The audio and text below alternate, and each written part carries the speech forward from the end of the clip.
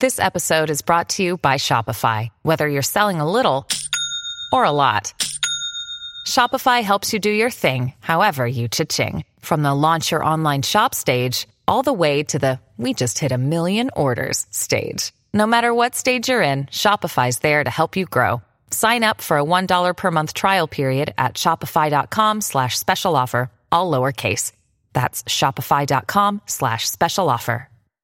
With threats to our nation waiting around every corner, adaptability is more important than ever. When conditions change without notice, quick strategic thinking is crucial. And with obstacles consistently impending, determination is essential in overcoming them. It's this willingness, decisiveness, and resilience that sets Marines apart. With our fighting spirit, we don't just fight battles, we win them. Marines are the constant our nation counts on to fight the unknown. And through adaptable problem solving, we do just that. Learn more at marines.com.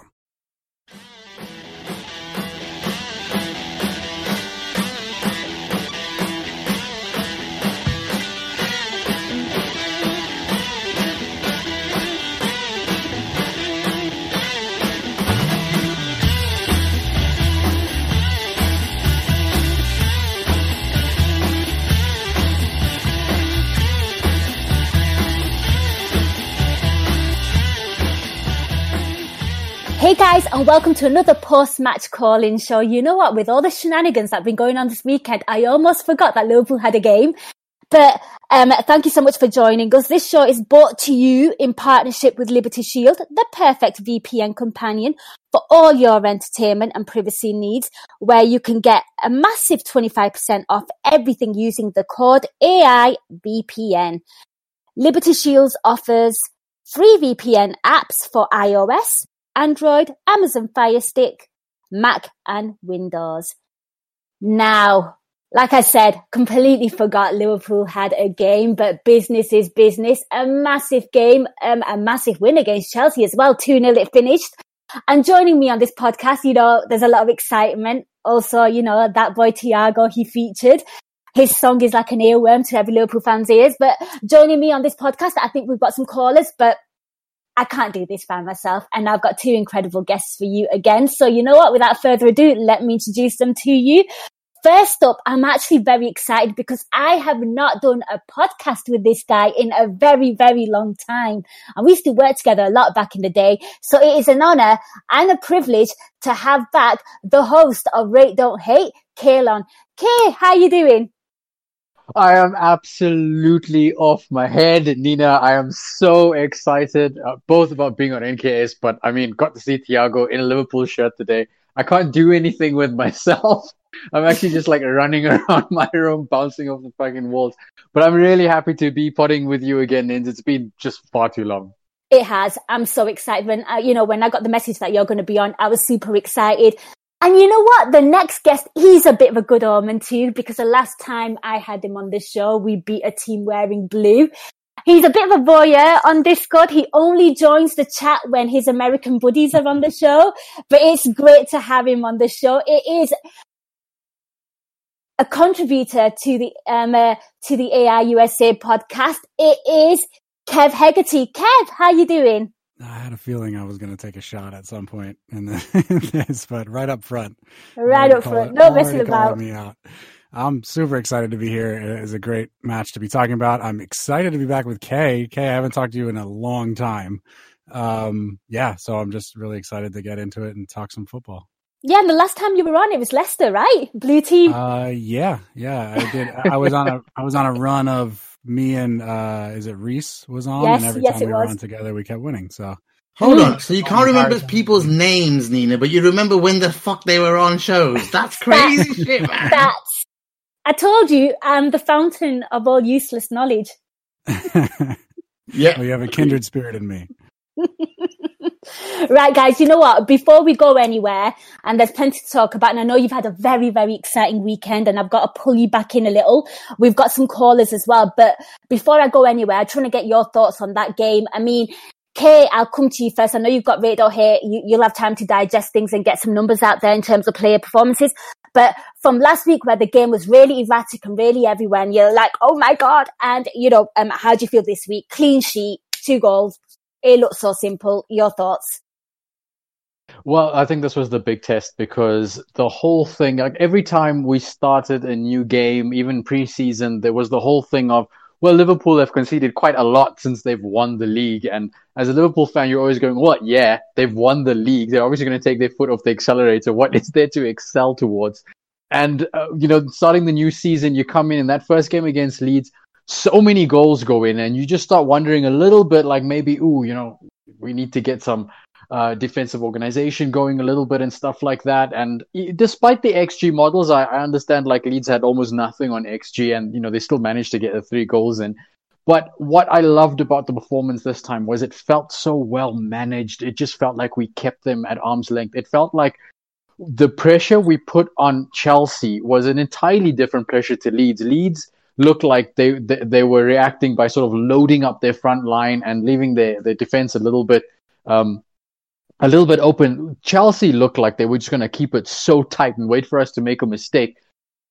And you can wait for a team to make a mistake if they are making defensive mistakes and there is a question about the defensive organization. And basically nothing went wrong. Obviously, we're going to talk about the penalty and that kind of stuff probably later in the show. But man, the way we kept them at arm's length, we just held them on the pitch for so long. I thought that was the pressure that eventually told.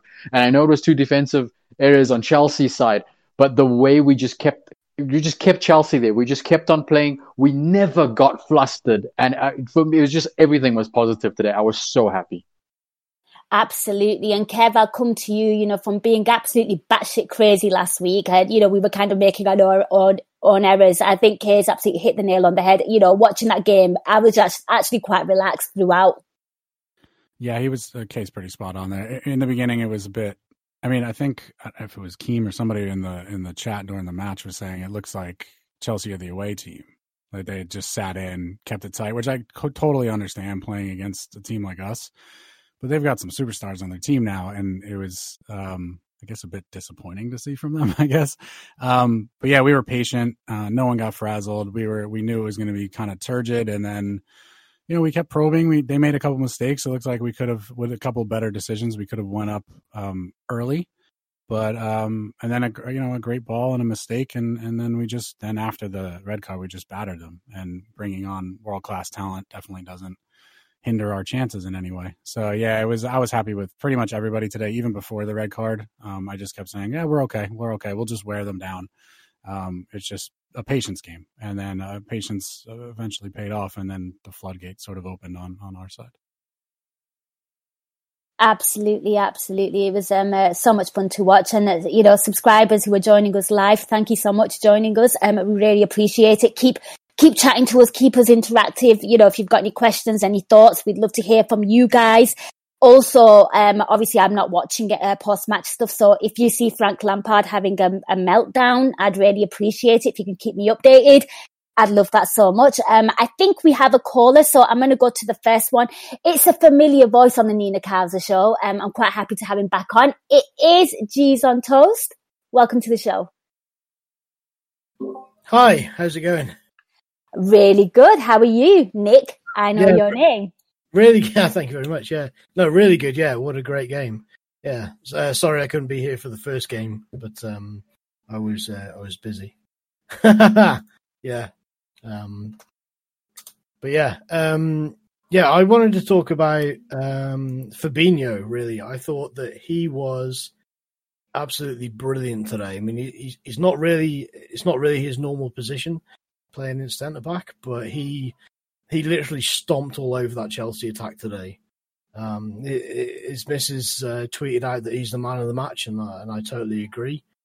I thought personally that the key moment in the game was around, I think it was between the 20th and the 25th minute, when Werner broke through and he was like completely clear through on Alisson, and Fabinho and Van Dijk were quite some distance away, but they managed to make up the ground on him, and Werner tried to turn inside and Fabinho just wiped him out, And if I can have a bit of a Mando style rant, I want to say that, I thought that was a real fucking yes moment. Fuck you, Werner. you didn't want to fucking come here. Well, fuck off. You ain't fucking scoring here. So Fabinho is my man of the match, and I thought he did really well today. So and then you talk about fourth choice centre back. Do we need one with Fabinho doing that? Well, I don't know. I mean, that's Klopp's decision, but I think Fabinho was just absolutely fantastic today. There you go. He was absolutely brilliant. And Kay, I'll come to you first because naturally team lineup, and of course Gomez is out with injury and Matip is out with an injury as well. You see Fabinho, one of our first names that we look for in that midfield, being moved into, centre back position. And I think there was a lot of online social media, chit chat about, Fabinho against Werner, like genuine concerns, which you can understand because like we've all alluded to, this Chelsea team is great. They've bought some great players. And I think Nick has absolutely nailed it. I mean, it was a really, really, it was almost like a baptism of fire. Let's be honest. Werner is a very, very skilled player and Fabinho did really well, looked really competent, looked like he was part of a good unit. It was almost like him and Virgil van Dijk have played together in that position. But then on the flip side to that, I feel like everything was far more relaxed, like in the second half after the sending off and stuff. But for me, I thought Fabinho taking on that role, he did it so well. And I think it's something that people have been alluded to about Fabinho, that we might have to rely on him as a centre-back if we don't get one. Yeah, and you can see why those calls are so well founded. I would still like us to get another centre back for that position, just because you want. I think somebody posted something where our fourth centre back regularly plays something like 700 minutes a season, and if we are going to not play Fabinho in his midfield position, I'd like him to get some rest or something like that. But as you say, Nins, wow, the issue I had and the potential problem with putting Fabinho there is we play such a high line to compress the field, obviously, and there's such a big gap that goes behind. And you look at why Klopp does that, and it's because we've got very quick centre backs who can fill in that distance. We've got a really good goalkeeper who covers really well. But when you put somebody like Fabinho in there, and you're going like, not having maybe the positional awareness of somebody like Matip, who's so used to playing in that position, I'm a tiny bit worried about what's going to happen if the ball is played in behind and Werner is on you. And are you going to? Because they're definitely going to attack from that side. They usually don't target Virgil, and they're going to do it with you. He was immense today. I mean, with all the performances on the field, even with Mane, I agree with the Fabinho man of the match calls, because every single time Werner had the ball, with all the hype and stuff, and absolutely warranted hype, he's a really good player. But every single time Werner got the ball, it was a couple of things. Like when Fabinho was near him, he just waited. He just waited for Werner to do something before very calmly relieving him of the ball in the calmest way possible. And when he was a couple of steps behind, he would come in at exactly the right time to take the ball off Werner. I don't think he made one really notable mistake in that lineup, to come in and just play so absolutely seamlessly against an attack that's been so hyped. There's a lot of talk about it, and because they're really good players, Werner looks absolute fire in that role, particularly with his pace. And if you let him get behind, there's every chance he's going to score, let alone create a really good opportunity. So when you see Fabinho do that time and time again in a position, I don't know. I don't think the Gomez injury happened very long before a kickoff. Essentially, I think that's what and then to just come in and do that. Wow. I thought it was just absolutely excellent. I don't think there's more I could say about his performance today. Absolute gargantuan performance. Absolutely. And Kev, it felt like as well, like they were kind of trying to target that side as well. And, he looked so competent. And we look back at Liverpool, we've kind of experimented with midfielders as centre-back. Brendan Rodgers did it with Emre Can. Jurgen Klopp even did it with Gini Wijnaldum and Emre Can against Brighton. We've done it in the past, but, it was a needs must today. And, against, a top team, let's be honest. So, your thoughts on the whole situation. And I am actually with Kay there in terms of I do want another defender, because I'd like to be I'd like to have stock in the right areas for the right positions. Yeah, totally agree. I wouldn't like to see Fab get overworked. And I mean, to be honest, if we saw a midfielder sitting in the back line, that's who we would target as well. It's just you don't always have a midfielder that's this talented that goes into. I mean, I have a feeling Fab would be okay up front as well. He seems to be really talented in every position. And obviously, defensive midfielder, there isn't much better on the planet. I mean, you can make the argument for a couple, but that's where I want to see him. So even when I saw the team sheet come out, I was like, I mean, we don't have an alternative, so I assumed that would be the case. But you get a little worried because, as Kay said, Werner's excellent. I'm not going to pretend he's not. He had absolute supernova year last year, and he's been great before that. And that would worried me, and that was the target. And there was battles there. And early on, we were talking in the Discord chat. Like even Gag said, if he gets, if this happens 9 or 10 times in a match, Werner's going to win one just because he's a talented guy. Fab may not go 10 for 10. And he did. He did, though. Yeah, I know. He did, but we got away with it. Yeah, and he got in. Kind of weird, fluky, flicked off of Fab a little bit, but that can happen, and it could happen to anybody. But and he got in, and we got away with it. And just Fab, he just never looks flustered as well. He's just one of these guys that just glides across the pitch, and everything he seems like almost like that messy aura of like, I'm not really doing anything, but I'm doing everything. Like that sort of doesn't look like he's interested, but he just does everything. And he was excellent today. And there's not much more I can add to that. I would like another center back, if only to save his legs a little bit. Defensive midfielder is his best position. If he is the fourth choice, for now, fine. But we have 2 center backs that tend to we have one Terminator, and if he gets hurt, we have a bigger problem. But we have 2 that tend to get hurt and need to be rotated, and we manage them well. But having only 3 is an issue for a big club, especially one that's going for titles all the time. But I mean, I can't give enough praise to him today. He was fantastic. I'm itching to get in here because I've never seen a centre back press so much. He was literally front foot today the whole time.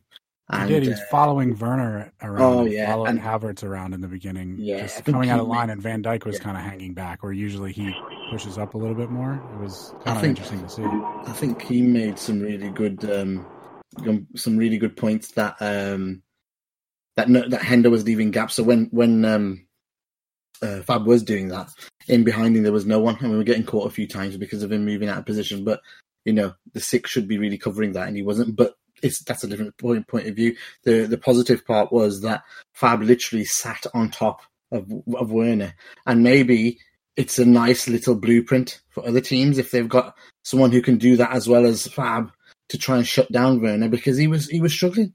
He was struggling to get away. I mean, I think Werner's got loads of quality though, so he'll probably change his tact or do something different. He's got so much pace, great touch. It's a shame we didn't get him. I will say that much. You don't want to shit on him too much, but he was Fab's bitch today, and that's a fact. There's no way around it. Unfortunately, I thought he was absolutely monstrous, Fabinho today, and he sat in that position, and when it was 11 against 11 as well, not just because they went down to 10 men, but before that. Yes, that's where he was really impressing me, to be fair. Was superb, absolutely superb. So, yeah. Because after that, I felt like they kind of lost all their attacking kind of nous, after they went 10 men down. They looked even more conservative. It was before they went 10 men down, went down to 10 men, down to 10 men. Fucking hell, Nina, pull yourself together, Went down to 10 men. Before that, I thought that's when they were trying to have a little pop at him. I thought he was exceptional, and I don't want to give any spoilers away from man of the match. We'll save that till the end. But Nick has kind of come out there and confirmed that is his man of the match. So I'll throw that into consideration towards the end. Nick, I'll bring you back in. Let you have the final say. Thanks. Yeah. I mean, I agree with what everyone else has said. Really, I think the situation on the centre backs is going to be interesting. I thought that in pre-season, like this big Billy Kay, Billy Cometio's suddenly appeared after being injured for a long time, and he seems to have jumped ahead of everyone in the youth and reserves in terms of potentially fill in that fourth centre back spot. If it isn't Fabinho, but no one's really seen much of him yet. So maybe it's a season too early to say that. So yeah, maybe a fourth centre back is needed. But yeah, for the rest of the game, I thought the sending off was correct. I thought Kepa was terrible on the second goal, and the second half was generally pretty comfortable. And to feed into the sort of the whole chat about Thiago, I think the only thing I want to say is I don't know how much blame can go on Thiago for the penalty, because he did run into the other guy, but did he really touch him? I'm not sure. But there you go. Talk about Thiago and that situation. Yeah, absolutely. We will talk about Thiago in with our next caller. But Nick, thank you so much for joining us. It's been a pleasure having you on again. Consistency, I love it. No worries. Thanks. Yeah, thanks for having me on. Wonderful, wonderful. Right, so we are going to be joined by our second caller, who should have been our first caller, but this won't be the Nina Kauser show without an epic cock-up. But he's been waiting patiently. He wants to talk about his guy. I suppose I better introduce him. You've probably heard him on the Newsround podcast with Gags talking about that boy Thiago. It's an honour to have on Hakeem. Hakeem, welcome back to the Nina Kauser show. It's a pleasure to join you guys on this beautiful saucy day. Saucy day. Do you guys smell that? Yeah. Take a whiff. Take a taste. The pure sauce. Jeez. Yeah. Let me stop waffling. So, I wanted to call in to just say, guys, this is just a taste of what we're gonna get from Thiago. Obviously he gave the penalty away, so it wasn't a flawless performance, and a few of his passes were wayward, but just from his touches, I'm sure everyone could see that this guy is absolutely immense. Hakeem, just to come into you there, were you surprised to see him sort of been brought on in the second half, like so quick? And I think, were you kind of impressed with how he or did you expect it for him to be so commanding? Because he literally he dominated that midfield. You'd think he's played before for Liverpool. Well, cheeky plug for AI Pro. As I mentioned on the News Round podcast, this is a guy that can come in and, well, he probably has come in and all the other lads have seen that he's the best player at the club, technically, passing anything with the ball. So I mentioned that Klopp probably didn't want to throw him into the deep end, but considering that we had to, make a few shifts in the starting lineup because of injuries, it made all the sense in the world that he would come on. And just from his little cameo, you could see that he controls the team. He has this commanding presence, not in the stature of Virgil or Alisson, but just the way he moves the ball and just dictates the tempo. It's absolutely phenomenal. So I wasn't surprised at all. I was kind of expecting it at some point later in the game, but considering Hendo's knock that he picked up, it made all the sense in the world to bring him on at halftime. Absolutely. And Kay, I'll come to you first on this one. Give me your thoughts on just seeing Thiago. When I was watching him, I went for, you've got Hakeem there talking about sauce. I was watching the guy and I went full Daisy. Every time he touched the ball, I kept saying wow, gee, wow, which translates to wow or wow loosely, I think. Gags and Harindo probably pull me to shreds and saying you've completely butchered that translation. But literally, I was just in awe of him. So, give me your thoughts. How exciting is it to have that kind of play? I think, before we got into the podcast, Gags kind of played a little bit of a snippet of a Sadio Mane interview kind of saying, well, he's world class, he's world renowned. We know what he's all about. And for me, like when you play that Chelsea team and, you've got the likes of Conte and those kind of players, I think this guy just completely changes the complexion of that midfield for us. You felt it, didn't you? When it was announced, we've been waiting so long for the announcement. When it came through, there was a little bit of disbelief, right? That this guy is coming on to play that off. I think I was like the both of you. I didn't, especially because of Klopp and how he has introduced players into the Liverpool team in the past. I was watching the game with my girlfriend, and she's like, do you think Thiago will play today? I was like, nah, he's probably sitting on the bench to observe. Yes. And I'm sure he needs a couple of sessions to integrate more. I mean, the guy's just gotten off the plane, basically. We used to club, right? We used to club in terms of, I'm going to take my time with you.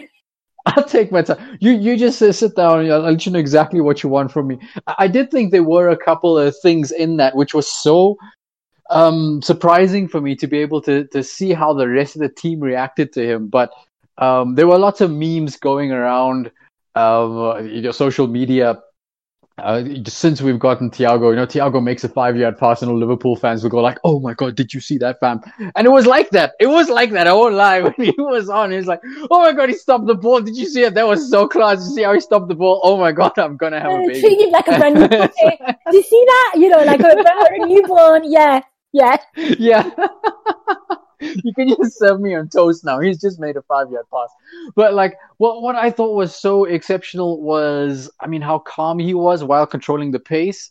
He would advance the pace of the game while just looking like he normally does, making a very standard diagonal pass, kind of thing, and getting the ball back with the same sort of swagger. He just dink it over the top and totally take out 2 or 3 players. What I thought was really interesting, though, is that it looked at times like the rest of the team was wondering where they wanted them, where he wanted them. You sort of, Thiago would be on the ball and pass it. By the way, he was pointing his fingers around, wasn't he? Like, there. I noticed that. Yeah. Yeah, and they were like, here, you want me to go here? I'll go. I'll do a little dance. What do you want me to do? You want me to get some pom-poms? And it was so great. Imagine when this guy gets to know our system a bit better. It's going to be overs. Overs is going to be so great. But yeah, I really enjoyed it. It was a culmination of such a long transfer saga to see him in the flesh, enjoying himself, and even those little snippets of when the Chelsea defender got his red card and how he's jumping off the bench. I was like, this guy is so in control. He really wanted to be here. He's absolutely already feeling like he's part of the team, and I think he moved for the sake of being part of this sort of club movement. He really wants to feel the romance and the family. He's obviously very well acquainted with Anfield and what it means. He sort of already understands what the fans mean to the club and what the club means to the fans. He wants to be part of that. He wants to be part of the club revolution. And it was absolutely just sensational to see him bring it on the field. Absolutely. And, this is just a little sneak peek of what we have in store. Kev, I'm going to come to you because you're a guy that always in Discord always has some kind of numbers for me and things. So, I'm sure Gags and people have been putting numbers in. So, what impressed you about him? Yeah. So the big one doing the rounds now originally was he completed 75 passes in 45 minutes, which was larger than the entire Chelsea team. So he had more completed passes than than anybody on Chelsea, and he only played 45 minutes. But that's not where that stat ends. That's actually the most completed passes of any player in 45 minutes since they started to collect the stats in 03-04. Oh my God. So that's our first 45 minutes with this man, and he's already broken a record. So it's impressive. And he just, it was kind of like fanboying with him. One, he looks great in red. First of all, let's just get that out of the way. Two, do you both have a man crush on him as well? Because everyone has a man crush on him. Oh, I do. So bad. I do, and I have for a long time. But I've only ever I've seen him play and been impressed with sort of his technical ability, obviously, and even when he was injured or getting injured at Bayern, like early on, everybody was like, if this guy was fit, he's the best midfielder in the world, and he's that type of aura about him. And for us to sign him, and Gags has been talking about it for days now since we sort of got the news and the pods were being released. Like, this is the first. Everybody else we've signed have been great or good, and we've made them great, and now they're world class. This guy is coming in the finished article, and that's new for this sort of Klopp era. Even Van Dijk, who we knew was excellent, didn't have the kind of prestige around him that this guy does. Well, yeah, and we got some shit for the amount we paid for him as well. Oh, you got a defender from Southampton. It happened, people. And right. the And top pundits were doing he's it. The best, he's the best, you know, he's the best center back in the league and arguably in the world. And, but Thiago comes in the finished article. And you can see, as we said, he's thrown in right at the beginning. He's only been training with us a couple of days. And as Kay said, the players on the pitch are like, where do you want me to be? Where do you want me to be, Dad? You know, like that sort of thing. But there's also this mutual respect because you could see sometimes Thiago was like, I saw you run late. I'm sorry. That kind of thing. There's no arrogance about it. Like I'm above no arrogance at all. Yeah. And that's what I was trying to get at. Like I've seen him from a technical point of view, but now I can kind of get glimpses of the personality as well with some of the pre-interview stuff and the media work that they did. But now in the match as well, one, he looks like he's having fun, which everybody on our team usually looks like they're having fun. And there was a couple of moments, and I can't remember if it was like Milner or Mane or Robbo, but somebody down the left, they played like this little 1-2 in between, and it got picked up by Chelsea, and they took away. And Thiago just kind of looked at him and gave him a smile, like, we almost got that one. You know what I mean? And he's so much fun to watch, and he's in complete control, and he's better than a lot of midfielders I've ever seen. But I keep going, like, you kind of relate him back to midfielders, you know. So it's like he has that. I know where everybody is on the pitch, like Xabi Alonso side to him. He also has my spatial awareness is excellent Fabinho side to him. He has that I'm never going to be flustered Van Dijk side to him. Like there's just so many things that he has going on for him. And I can't believe this is only 45 minutes. And you know the biggest thing he has going for him as well? The timing of playing him here. And I think Rubo's saying it there. And yes, I was going to read his comment. What it shows is... No, 1 minute. Let me finish my point. What it shows is that the fucking fear factor with Liverpool playing him at that time. The fear factor now with Liverpool is going to be through the roof, right? Absolutely through the roof. Arsenal coming to Anfield next week are shitting themselves after an absolutely disgusting performance against West Ham. They struggled with West Ham. Mm-hmm. Right. What's going to happen to them next week? Motherfuckers, bring it, Arteta and boys, because you're getting fucked. So as Kay was saying, there was all these memes going around that, you know, Liverpool's going to be every time there's a 5-yard pass, we're going to be like, oh my God, did you see what he did? Or like, he stopped the ball, that sort of thing. But now he's done this 45 minutes, and I think the rest of the league is going, fuck. Because he is so excellent. I mean, it's against 10 men, but now you have that weapon against 10 men. And you can use that weapon against 11 men as well. It's frightening to think what the formations that Klopp could play with now, and there's weapons all over the park. And if we figure out the center back, you know, third or fourth choice center back, we're stacked now, and it's going to be fun. It does. It provides so much tactical flexibility. And, you know, just going back to Lubo's comment that Gags kind of touched on as well, it actually was the perfect time to play Thiago against 10 men sitting deep, needing him to move the ball and control the tempo. Guys, whilst we're talking about Thiago, I guess we've got to talk about, he was phenomenal. But, you know, of course, you know, I watched the game on Sky, penalty conceded, they're kind of rubbing their hands. Oh, he's a little late there, blah, blah, blah. Talk to me about that, because for me, it was, there was a teeny weeny bit of contact, but then for me, it looked like, and I'm not being biased, I've seen them given any kind of contact, but for me, he went down after he connected with the ball. Like, it was a slow thing for me. So, I mean, was it a penalty for you? They gave it. I just shrugged my shoulders. I just thought, whatever.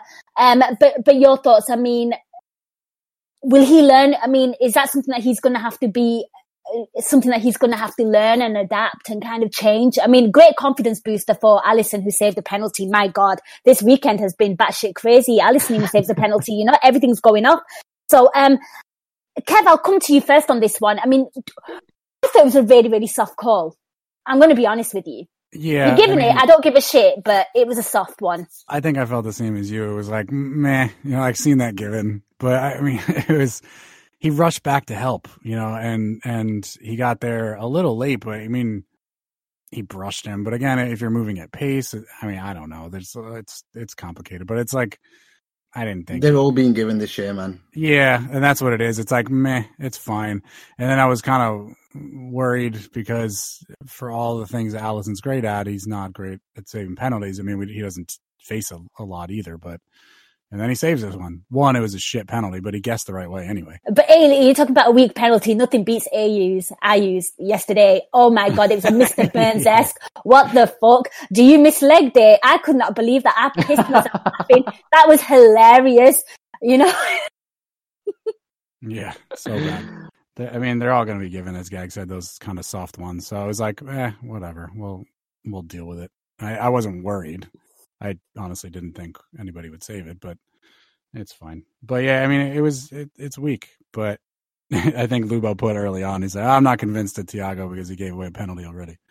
But it's pretty funny. I just want to say something about Cara on Sky. He just been talking about the man we're talking about, Thiago, and he said, I wouldn't get too carried away with that against 10 men for Thiago.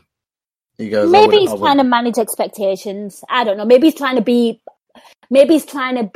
like unbiased. There's a level of unbiasedness, yeah.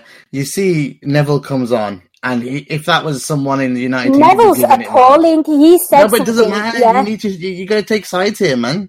This is your Liverpool team. You're Everton fan. You're showing it now, mate. But basically, that was a fantastic performance, no matter what. Yeah. When people say there were 10 men, with 10 men, there's actually less space for your forwards. It's bullshit when they say there's too much, there's more space. What? Where? We weren't playing. There was no transition. If they were attacking, there'd be more space. They're literally 10 men behind the ball, even deeper. It's harder to get behind them. Yet we looked like we were getting behind them every second of that second half. It was unbelievable. And it was all with him just being on that pitch, making that space, letting players run off him. It was just tremendous. It was tremendous.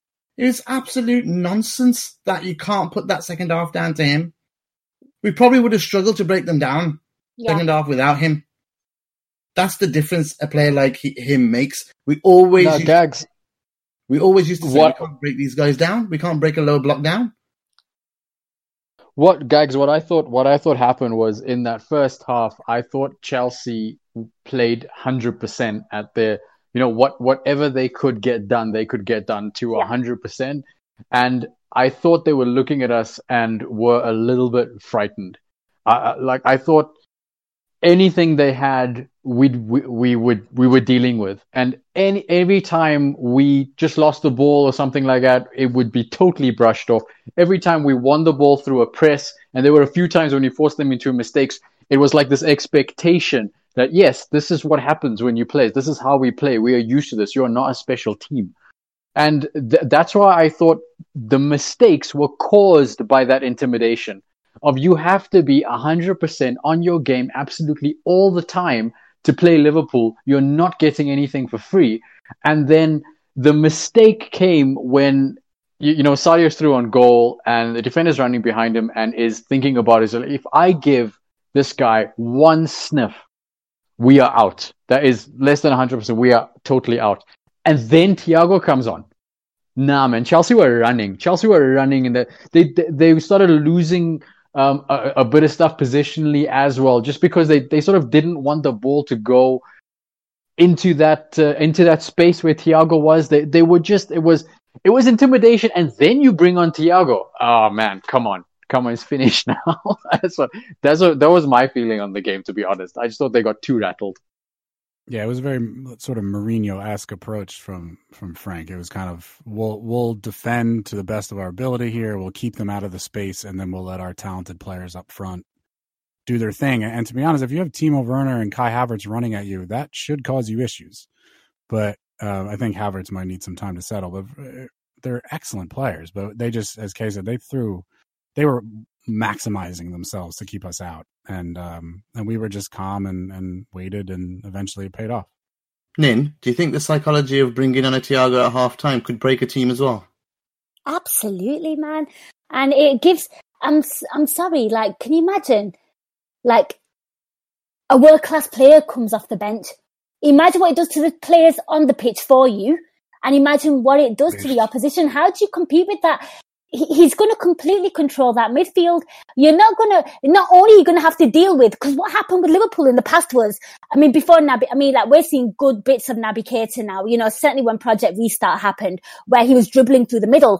And there was a bit of injection in terms of creativity through the middle of the park. But usually we never have it with the likes of Henderson and the likes of Gini Wijnaldum. We don't usually see it. Fabinho has a thunder bastard in him. We know Henderson has now decided to ping a few crosses. That ball to Sadio Mane, by the way, that got Christensen sent off was absolutely gorgeous. Let's be honest. Let's call it what it is. But as a whole, our creativity comes from the wide areas. You're going to have a guy, and Hakeem will testify to this. And from what we've been seeing, he's just going to ping balls, precision. There's going to be a sense of urgency to the attackers. So teams are going to have to deal with another kind of threat. We're not going to be as predictable to play against. I mean, I don't know if Hakeem wants to come in and say yay or nay to anything, or if you guys have a comment on that.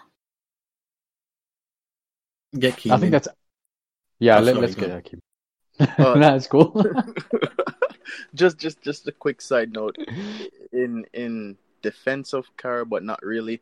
I can understand him calling out the overexcitement of the performance, because probably 10 to 12 of his passes were just sideways passes where his teammates just wanted to give him a touch of the ball.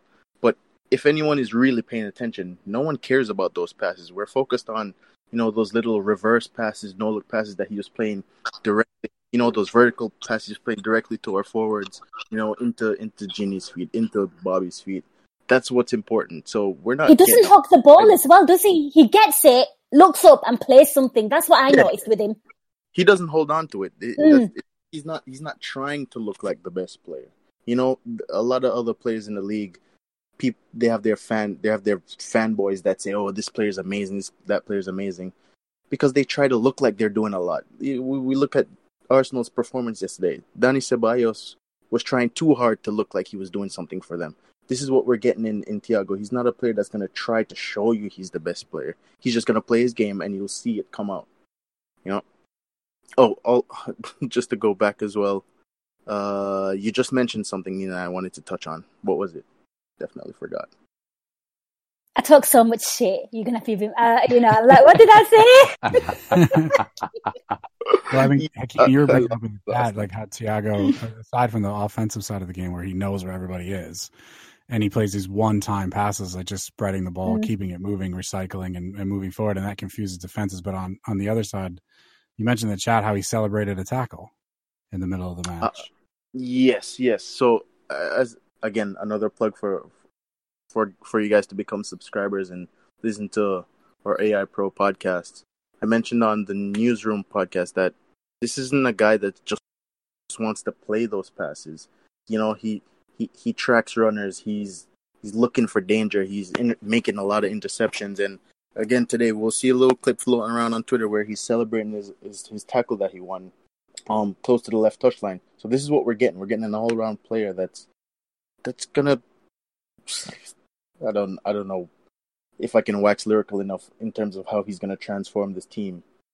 This is the elite level. We've performed really well over the last 3 years.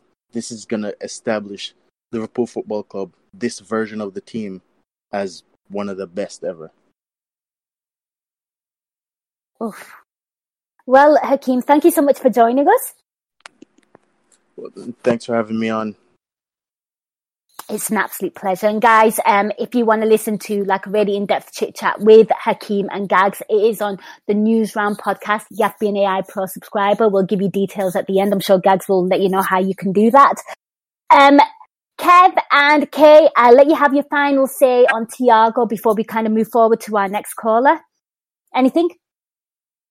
Can't wait to see what happens. I'm so excited. It is stupid. I could probably power the entirety of Johannesburg at this point. Just the tiny vibrations coming off of my body. But I think that's probably everybody's. I can't wait to see him start. I can't wait to see how he's used by Klopp and what he does for this team. I can't wait for him to hook up with the front three and just I cannot be excited enough, basically. Yeah, seconded. There's not much I can say about the guy. He, as I said in the beginning, he's coming in the finished article. He just has to learn our system a little more. And if he does learn our system a little more, just watch out. Absolutely right. We're going to go on to our next caller. A little bit of intro for him. Listen, yeah, we're going to win the league. It's Del. Welcome to the show. I think you scared him off. Yeah, hi there, Nina. You alright? How you doing? We're good, thank you. Yeah, how are you? Yeah, not too bad, not too bad. Yeah, so we just watched the game. Absolutely buzzing, 2-0. The main man, Thiago, was on the pitch. He looked an absolute, as in, the guy just oozes class. Every time he had the ball, the way how he just, just pushed the play forward, pushed it back, moved plays side to side and all that sort of stuff. It was just absolutely amazing. Another little insight there. More Del loving. Let Del watch No, we just literally covered him. You know what? I actually said we're gonna have closure on Thiago. Del comes in, he's like, "Fuck you! I'll have my say." You know, I'm gonna mess things up. That's what you guys think. Thank you so much, Del. I'm glad you're enjoying him as well, guys. You know what? But I'll tell you guys one thing as well. Yeah, I am looking forward to seeing Diego Jota in this team as well. He'll give us great flexibility in games like, say, today, where Firmino was a bit abject, to say the least. I know he won the goal, but he was very quiet today. A player like Diego Jota will be more penetrative in the box and so on and so forth. So, just a great coup that, we were able to get him as well over the line. It's just onwards and upwards, 3 points. He has 6 points ahead of City already. The pressure's on Pep. He has to beat Wolves. But in saying that as well, just my usual mantra, we are going to win the Premier League this season. You miss listen, yeah. We're going to win the league. You got to say the listen, yeah. Otherwise, it's null and void. Listen, yeah. We're going to win the league. We're going to hit and we're going to win the Champions League. 5 fucking words. Love it. Love the confidence. Thank you so much, Del. Right, it's just, I don't think we have any callers. I mean...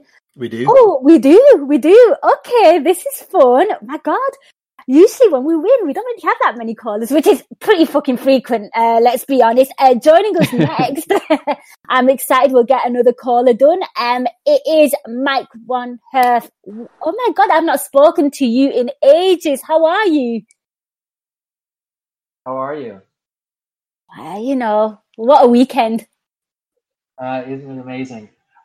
Great times. And my today, obviously, the performance was tremendous. I thought we were focused, and we took them seriously in the first half. And they're a much better team than they were this time last year, for sure. But I was just in so much control in the first half. But for me, the biggest aha about today's match was Alisson's return to form. I think that was. I think when we look back on it, I think we'll see this as a turning point in his last 2 years. Because pretty much since the winter break last year, I found him to be really off the boil. His footwork has been bad. His focus has been bad. He's been making the kinds of mistakes. He's still the best keeper in the world, but he's for the year and a half prior, he was racking up. He was probably double digits of points difference for us between, if Mignolet had been in goal. And today he looked switch on. The save, was not a great penalty, but Jorginho takes that penalty all the time. And so our man was ready for it. And actually the save later on in the second half was superb. So I think I had some lingering concerns about his form, and today I saw something that was really, really encouraging long term. So I think we're gonna start off flying this season. I mean, 2 matches down, but I have a feeling that the momentum and the rhythm is back. Interesting point of view there, and Kev, I'll come to you with this one because for me, Alisson, if I look back from the Champions League, of course he picks up the injury against Norwich, and then Adrian comes in and he plays, and we don't lose a game under him, and then Alisson comes in and he looks pretty decent. I thought we looked a little shaky against when we lost to Watford. And then shortly after that, we went to Project Restart. We kind of disappeared from football, and then obviously Project Restart happened where we had to finish off the season. And, he was making a bit, he looked a bit suspect, but I thought everyone did. I felt like that was a really, really kind of unsettling time for everyone. I didn't feel like Liverpool were their usual selves. And the first game back, obviously against Leeds, he could have been a little better. I think on the show we kind of criticised the back five in general. It didn't look the best. Robertson probably the best out of the lot. Today, confidence booster, made some good saves, saved a penalty. What I find absolutely fucking bizarre was the fact that this week people were calling him fat. He got body shamed. It's just absolutely crazy. I mean, what do you make of the whole Alisson, overall chit chat? I mean, if he's fat, I would love to be fat. First off, but I mean, that's silly. Alisson, we knew when we got him and we saw how good he was. We knew, we knew what he was going to do for the team, and it's good to hear from you, Mike. I haven't heard from you in a long time, but he's right in that he was giving us, double-digit points possibly, just bringing him in to make the saves and just to be a controlled presence in the back. And he did look shaky after coming back from injury, but it wasn't anything huge. But Nina, as you said, coming back on Project Restart everybody was rough. It's weird to think of a goalkeeper as kind of like a rhythm player because you don't really get into a rhythm in a goal. I mean, I've never played goalkeeper, but I don't feel like you get into a rhythm as a goalkeeper, especially with our team when you have very little to do with your hands kind of thing for a long time. And then you have to be the man in the moment. And actually, when he came back into Project Restart, he just come back from an injury as well because he's out for the Atleti game. Yeah. Oh, true. Yeah, I forgot all about that. But I did as well. It just came to my head now. Yeah, so maybe he was just, he's a slow starter from injury, which can happen. The confidence isn't there and that sort of thing. And I mean, last week was chaos, and I think I was talking with Guy after the game, and myself and him both think that old Ali saves one, at least maybe two of those. In that absurd form he was in when he first joined us. But, and we got it done last week. And as Mike said, he looked really assured today. And that, Tammy Abraham is no slouch. Like those shots go in. And he made a good save there in the second half. And obviously the penalty, that'll do nothing but increase his confidence. And I know Lubo put in the chat that he is actually a better penalty saver, has a better save conversion than Mignolet, even though Mignolet is thought of as sort of a penalty stopper. But it's still not one of his best attributes. So it's nothing but great for him to do that. And I think as Mike said, he looked really assured today, and hopefully he continues. And maybe it's he's fully recovered from injury, and now he has 2 games under his belt. He has some confidence boosting saves, and he just goes from strength to strength. But I got no problem with how he's played today. I got no problem with Alisson whatsoever, and God, no, he's not fat. Yeah, confirmed. And Kay, I'll come to you. What did you make of his performance today? And when we kind of and I think Mike was absolutely spot on saying, what, he looked a little bit suspect in certain games, but he was still by far the best goalkeeper. And that, that kind of speaks volumes in terms of a player. But also, if you kind of look through the league as well, like, I'm going to be honest, like, I don't look at any goalkeeper and think you're great. So Yeah, he's in a league of his own in that sense. Maybe, Ederson for Man City, you can argue, people think he's great, but he's had some stinkers. Like there's nobody great. Brazil's number 2. Yes. And that's it. When other keepers like have really bad bouts of form, it falls to shit. It really gets bad. I mean, it's been interesting having to look at ratings week in, week out. You tend to have to focus. You have to isolate the performance that you've just seen. And that raises some interesting questions in terms of framework. And the Mo Salah one, I think, is the one we're most familiar with, in that what are you comparing his performance to? Because everybody looks at that 40-goal season and goes like, well, he's not as good as that season. Well, I don't know if anybody's getting there. Do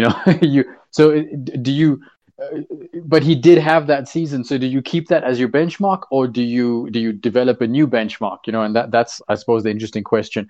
And with Alisson, it was all the same thing. We looked at the Leeds one, and you go, okay, which other keeper in the league, if they didn't save those shots, would we be going, oh, that's not great. You should have saved one or two of them or something like that. And even though he got a quite low ranking, it was still this. We kept on going back to the fact that we're really rating him against the as Kev says, the old Ali. The one that is going to pull out these gigantic saves.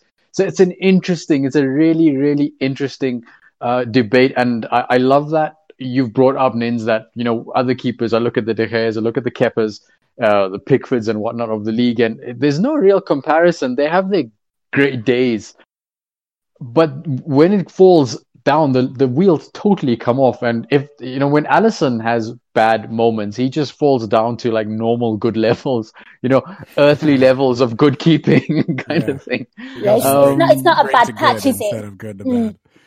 Yeah. Yeah. I mean, he's yeah. You're right. I mean, the only person I can think of. So I am a fan of Hugo Lloris. I think he's a very good keeper. But when he has a bad game, the wheels fall off. Like, he looks below average, or he could be excellent. Psychologically affects him, doesn't it? Yeah. Whereas, as Kay says there, Ali has a bad game and he looks average. It's like, okay, I'll take an average keeper if you're going to have a bad game. But most of the time, he's good to great. So, he's still the best keeper in the league. I don't think there's any arguments there. So just one final point. His first season with us, I remember doing the math because, kind of always doing a side-by-side comparison to the former occupant of the holder of the shirt, whether it was Karius or whether it was Mignolet. And I think I counted out by the time we hit Boxing Day's first season, he had been, the saves that he had made at game state, obviously, this is a pretty naive analysis, but saves that he had made at critical points in the season were put him somewhere about plus 12 or 13 in terms of matches that would have been draws that we ended up winning, but he made a critical save late in the game, or matches that we ended up drawing where we salvaged a point because of a save that he made, and most importantly, he didn't cost any points that season. Last season, we didn't need him as much. He was injured for part of it. By the time he was kind of on in between six, he was, he played well for most of the season.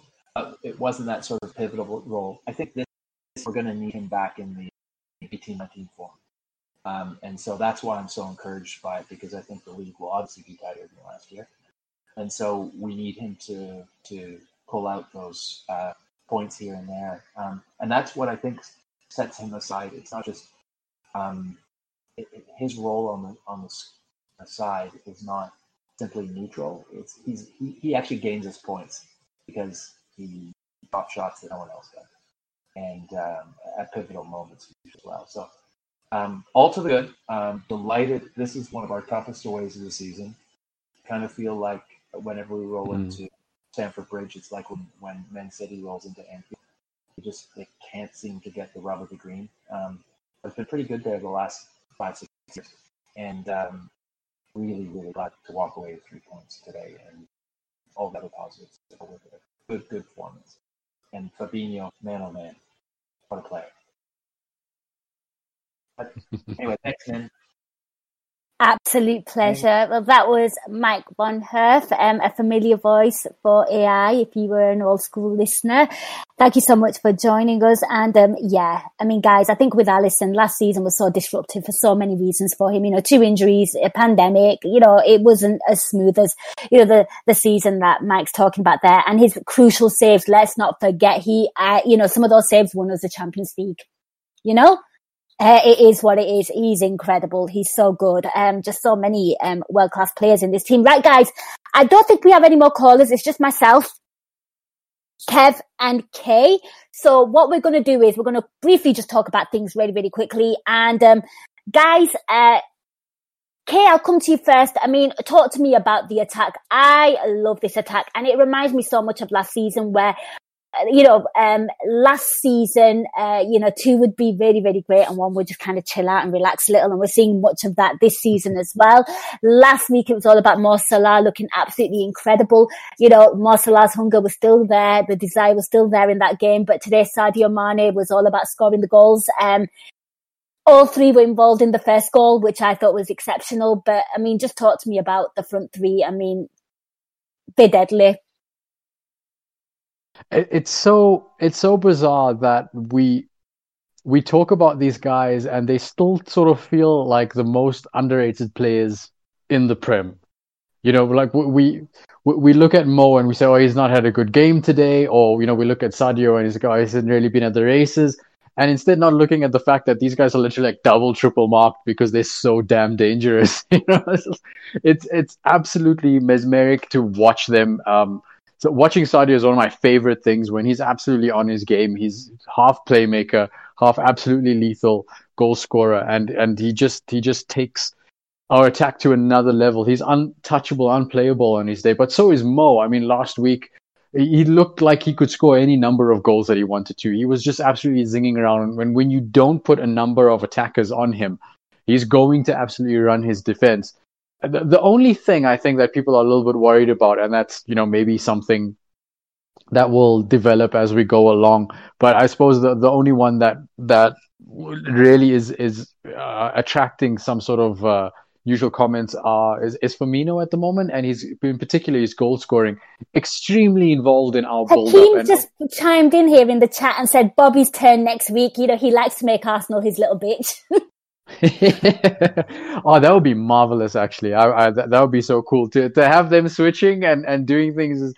You could imagine them doing it in the dressing room, like playing rock, paper, scissors and going like, no, this week is, oh, Bobby's won it this week. Okay, Bobby, you take him apart this week. Next week is Mo again, and we'll start again and see how it happens. That would be absolutely awesome. But yeah, man, it's just Bobby's goal scoring because he, like I say, so involved in the build-up play, so involved in the press.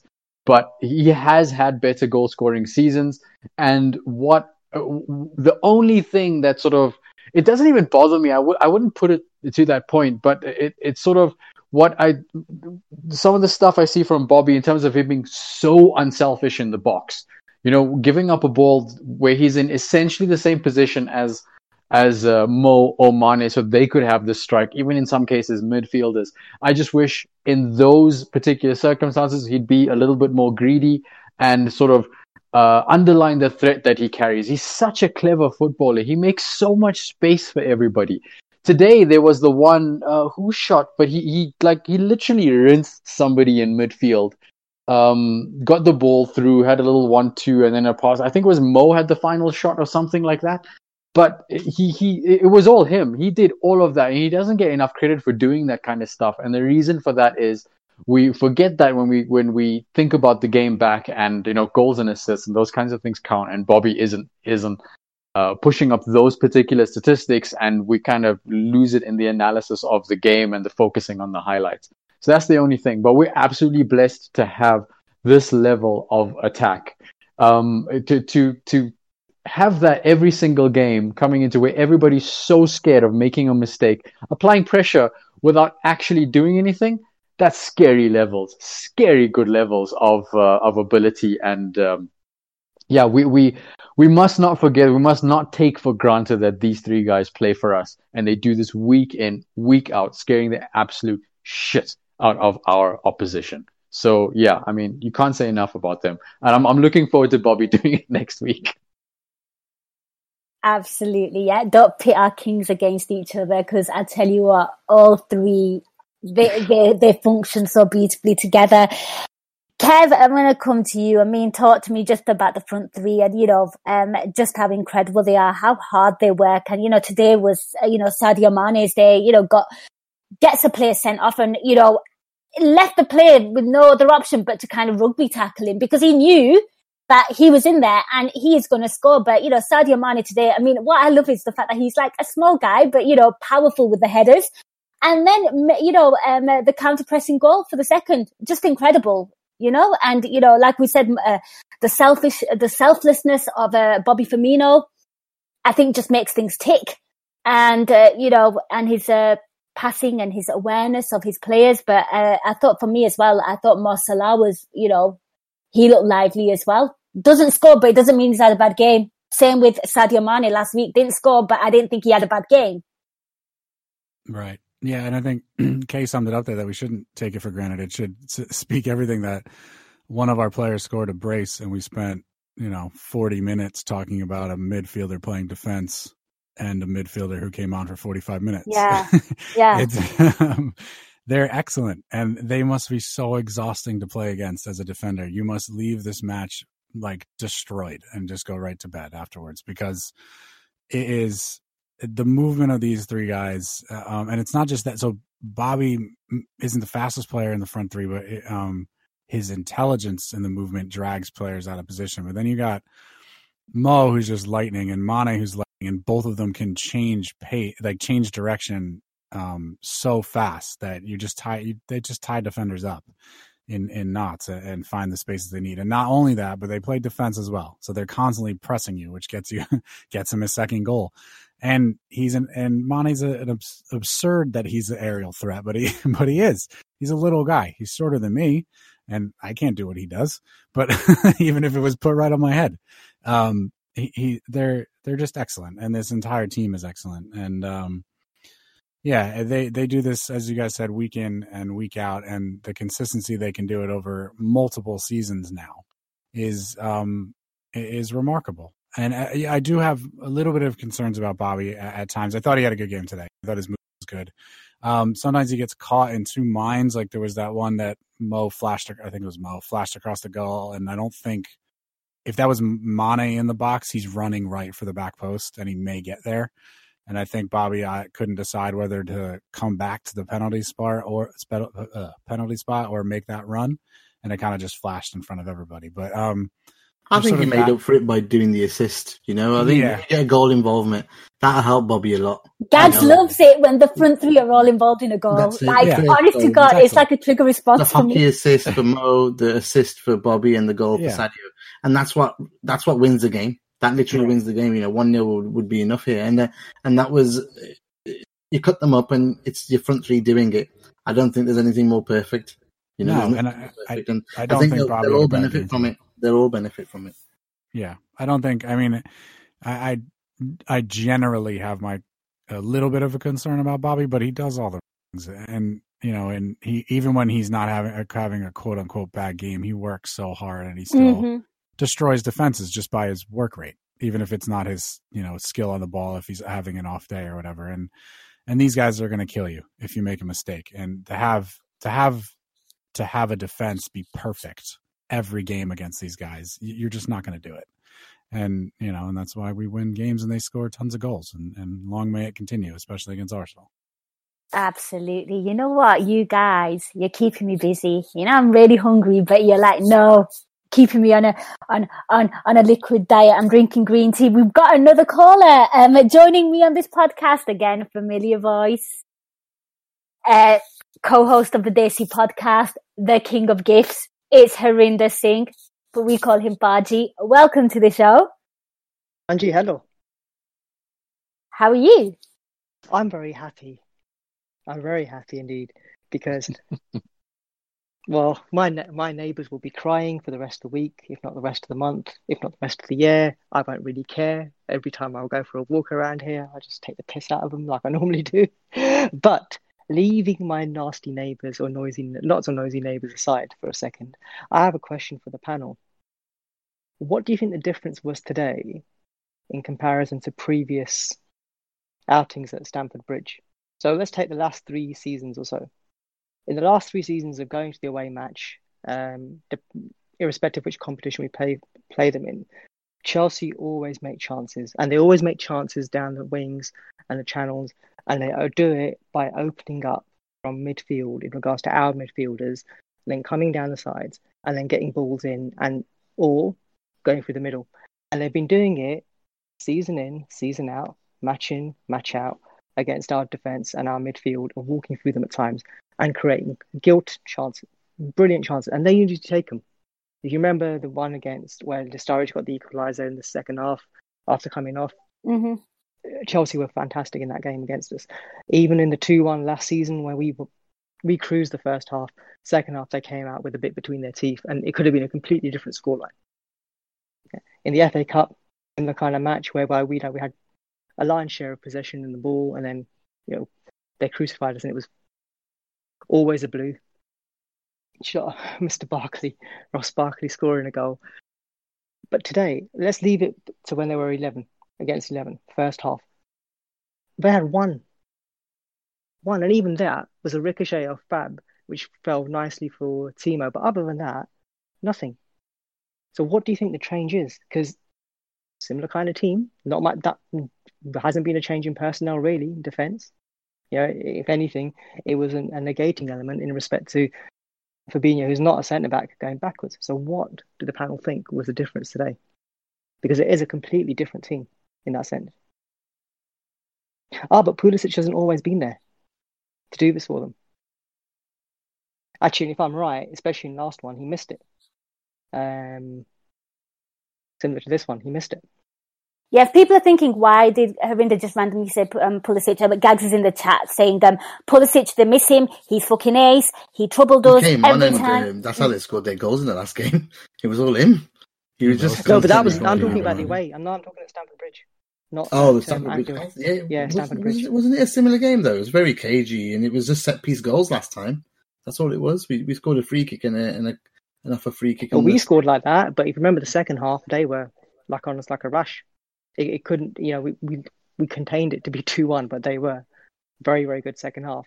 Season before that, they scored first, bastards, and nothing really went our way until Sturridge came off and scored a worldie. Roughly what time? When did we play them last year at Stamford Bridge? Can anyone remember the month? It was Sarri, wasn't it? They did play good football, man. Under Sarri, they had their times. They had they were cutting us open with Willian as well, making runs in behind every 2 seconds. It was different. And plus, didn't we have Adrian in goal? Was it Adrian in goal for that one? Yep. So we were probably a little bit, we were a bit jittery with him in goal, always, It's Frank. Pardon? That's the difference. It's Frank last season. Yeah, it's Frank. Frank's the difference. Yeah. Frank's the difference. It's Sarri. They still play good football with Sarri, man. They still play good football. Yeah, Sarri was in charge when Sturridge scored the goal. Last season it was Frank Lampard, and this season it's Frank Lampard. It was all yes. Frank Lampard last year, yeah. I mean, actually, Kev, I'm going to come to you with this one because what I kind of noticed last season was, I remember Frank Lampard being held up as this revolutionary, I'm going to give the youngsters a lot of chances. And his kids, to be fair, started off really bright. There was a lot of hunger about them, a lot of desire. It was almost like their chance to shine. And I mean, talk to me about what happened in this game, because I think Harinder's right. They didn't create an awful lot. Every time they tried to create something, Fabinho was there. They tried to kind of attack that side. Fabinho was there to kind of snuff it out. Do you think it could be a nice little balance of between us looking really settled, like our team pretty much picks itself, and maybe them having a few new players who are kind of adapting and learning something? Yeah, I think it's probably, that what you're talking about, and back to Podgy's question as well, it's probably a mix of a lot of things. So it's new players coming in and they have to integrate because they paid a bunch of money for them. Yeah, pressure's high. Yeah, so the pressure's high there. So the kids are getting knocked back down again. And I think Frank is a bit overrated as a manager. Wasn't impressed with his Derby team. But he did a lot for Chelsea as a club to play those kids and figure out actually how good they are. So I'll give him that, because some of them are Premier League caliber and they should, stay there or go somewhere else. So it's the new players. It's Frank's trying to figure out his best team and how to play them correctly and not having years of experience. It's also, there's no fans. It's away at Stamford Bridge, but still it's that historically, at least since Roman has come in, is a bigger game for us. Especially when Marino was there. And I think it's just a lot. And today, I don't think we give a shit who we play anymore. We're going to beat everybody. And that's the mentality we have going in. As you said, our 11, 12, 13 sort of is settled, with new additions being worked in as we go. And we're the champions. And who cares who they put out, because we're going to beat you anyway. In the past, it's kind of, we needed a moment of brilliance, I think, or, from a set piece, or, as you said, the Sturridge worldy kind of thing. And I don't think we need that anymore. We know we can wear it down. And I think it goes to the mentality monsters thing, and it goes to us being champions and having this aura about us now. I think Chelsea, for all their talent, and they are talented, have work to do. And I'm not sure Frank is the guy to do it. But yeah, I think it's different now. We kind of have the edge, and we've won a bunch in a row against them, and a bunch of other teams. I maintain that while Lampard's there, they're not going to be a threat to Liverpool Football Club. They can bring Havertz in, they can bring Werner in, they can bring a keeper in. They will not be a threat to Liverpool Football Club. Or everybody was losing their shit when they were signing players and we were signing no one. We were still better than them without signing anybody. Yeah, I'm telling you that now. They'll win games. Games. I don't think they'll beat us.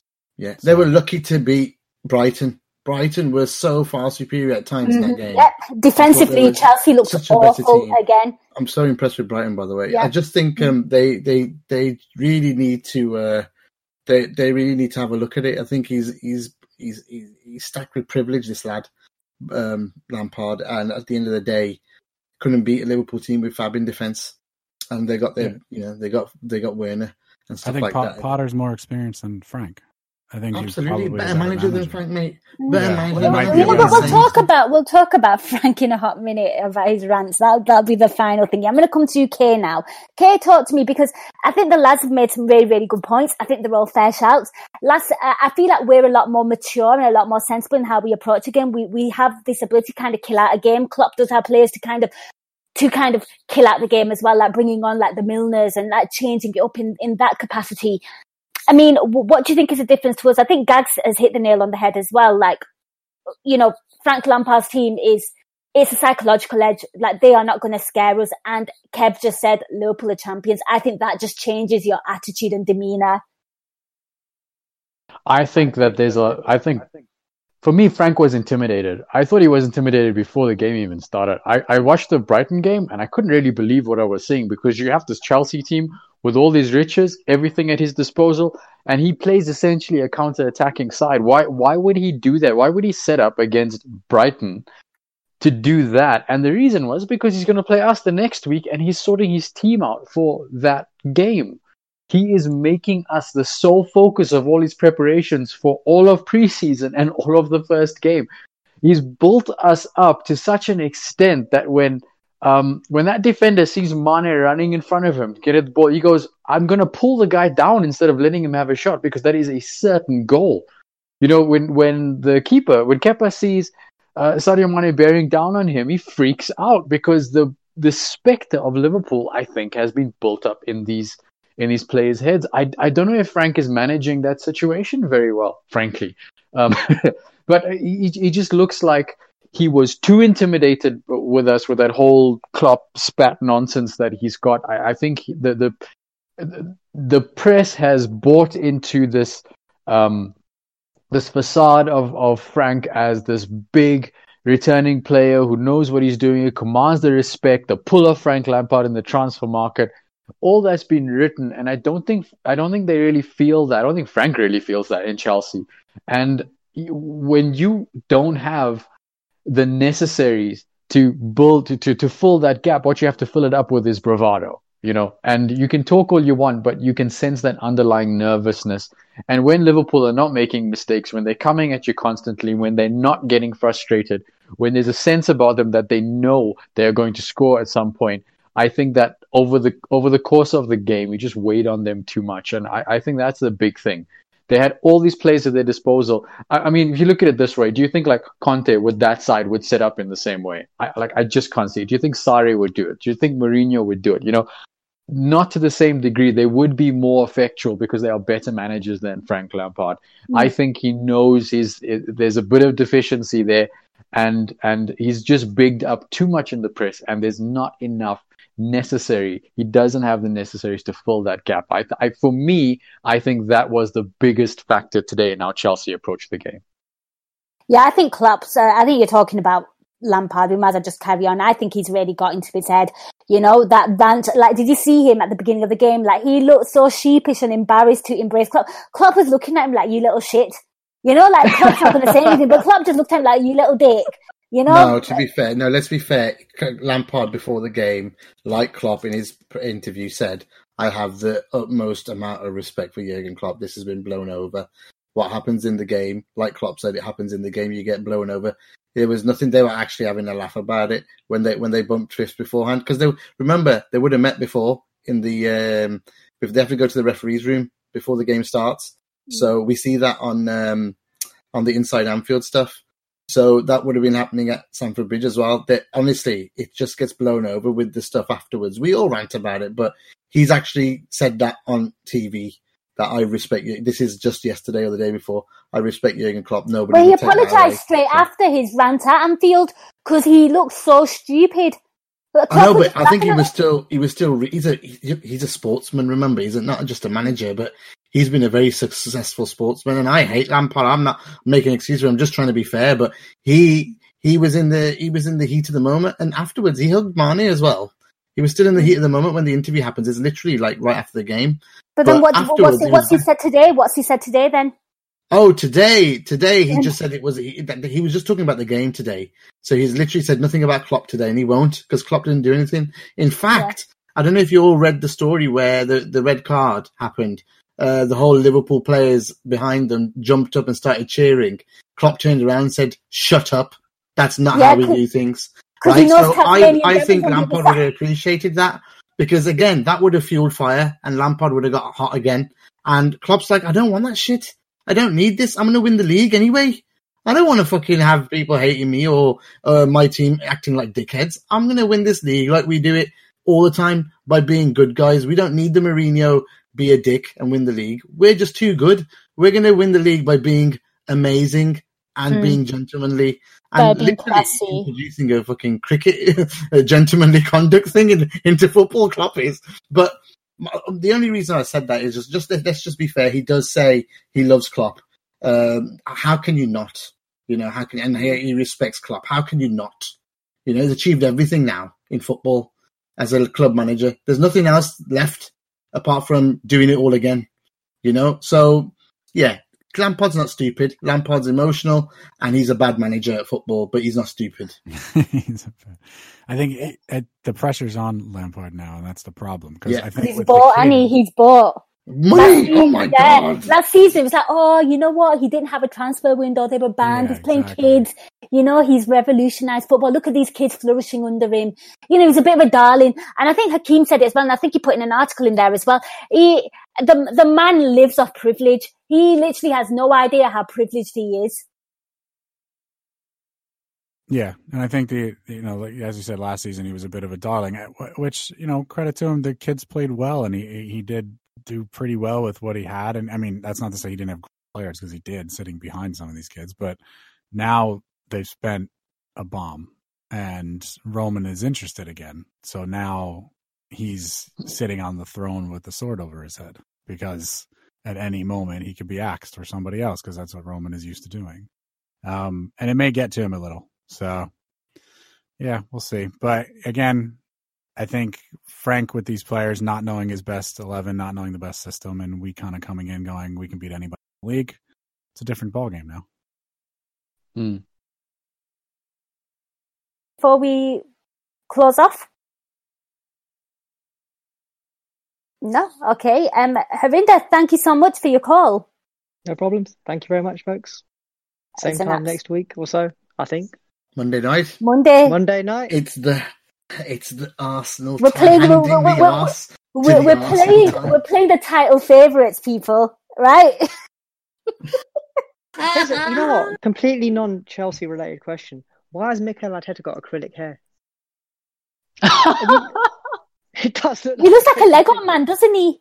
I was gonna say that he looks a bit like a Lego man. Oh, he looks like a Ken doll. He's really like striking. He's so like, his hair, so it doesn't move. What do you mean we're sprayed so rude? on?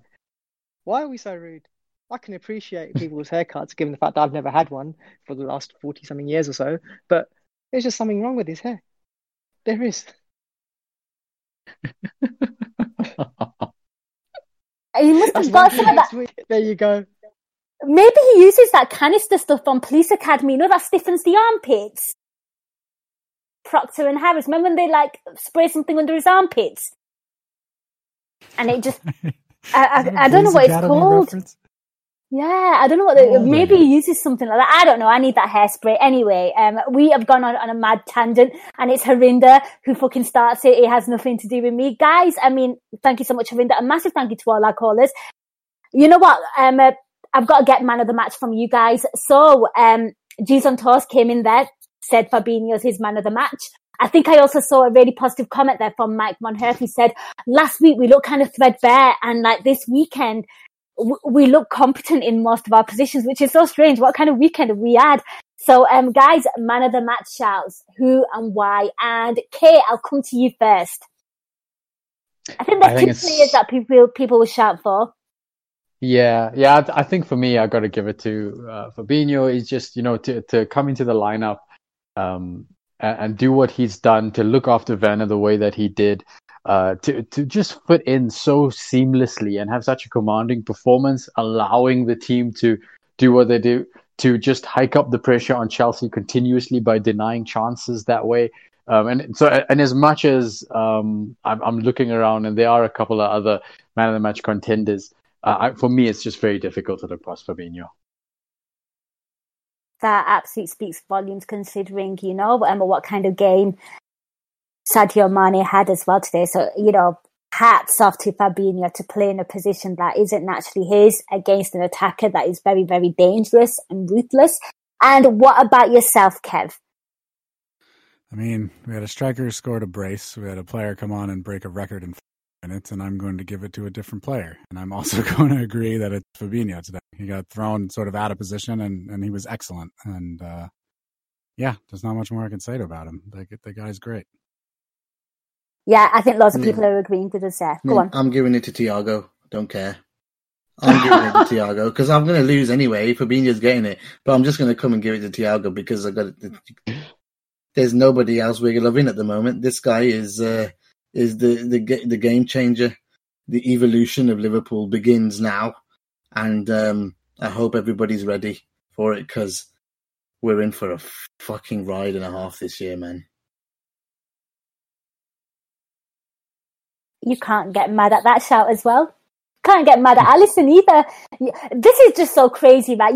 There's a few players that you could actually literally give it to. I am myself going to give it to Fabinho for all the reasons that the lads have mentioned. But if you want to give it to Thiago, if you want to give it to Sadio Mane, if you want to give it to Alisson, I'm absolutely fine with it. But guys, do let us know. Before I go, I'm going to get some plugs. Kev, anything you'd like to plug? Nope. What about your Twitter?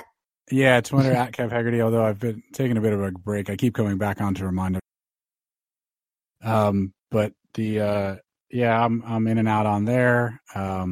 Stay locked into AI. I'm sure there'll be a USA podcast soon as I can get Justin and Joey and Armando on the phone. So yeah, stay tuned. Always worth listening to the AI USA podcast. It's incredible. And give Kev a follow. And Kay, you're a busy guy. I'm really looking forward to the player ratings. I expect, plus 10s all round, no pressure. So tell people more about the work that you're doing and where can they find you on Twitter? Yeah, just so if you're so inclined, have a listen to my pod, Rate Don't Hate. I host it, and my panel is usually Guy and Tadiwa. We have absolute fun every week, just looking at the ratings. We compare a bunch of media ratings to AA subscriber ratings, and obviously my panel have a rate as well. And it's really cool because what we do is we look at different frameworks of how people are rating. You can do it statistically, you can do it with the eye test, you can do it on big moments. You can do it on how wonderful each player's hair is and so on and so forth. And everything is valid. So we just love to have a talk, love to open the discussion along all those things and just have a really good laugh along the way. It's a really fun pod. I'm really happy to be doing it. And so do give us a listen. On Twitter, my handle is The Kiln. So it's THE_KYLN. You can find me there, and obviously all my plugs for the Rate Don't Hate podcast are on there too. Yes. absolutely give both of these guys a follow. Check out Rate Don't Hate. It's an excellent podcast. Fair down the line. I love the ratings. And Gags, where can people subscribe to AI Pro and stuff? Go on, you're good at Absol Gig. So first and foremost, if you love Thiago like I do and everybody else does here and every Liverpool fan does, go and check out the Maestro collection on AnfieldIndex.shop. It's on the front page. AI Pro 10 is a 10% discount. Go and buy whatever you want. There's loads of stuff there.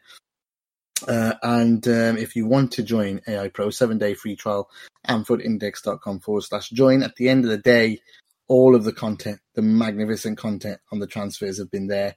There'll be a couple of off the walls out. I think there's one out for the Thiago Thursday one that we did. I think there will be some Wolves and Portuguese expert ones coming out later in the week, maybe Tuesday, Wednesday, after we've done some pro stuff.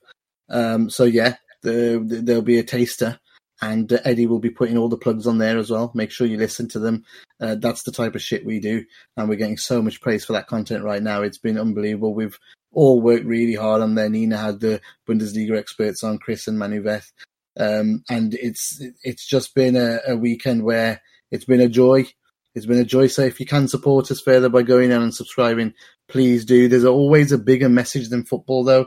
And if you can, stay safe. Please still do, because that horrible thing is still out there, and it's, you know, it's causing a lot of trouble close to home as well. So make sure you stay safe, wear a mask all the time. Okay? Yeah, absolutely. I think that's a really fitting way to end the podcast, guys. Thank you so much for listening. Take care, stay safe, wear a mask, be respectful. Till next time, up the Reds.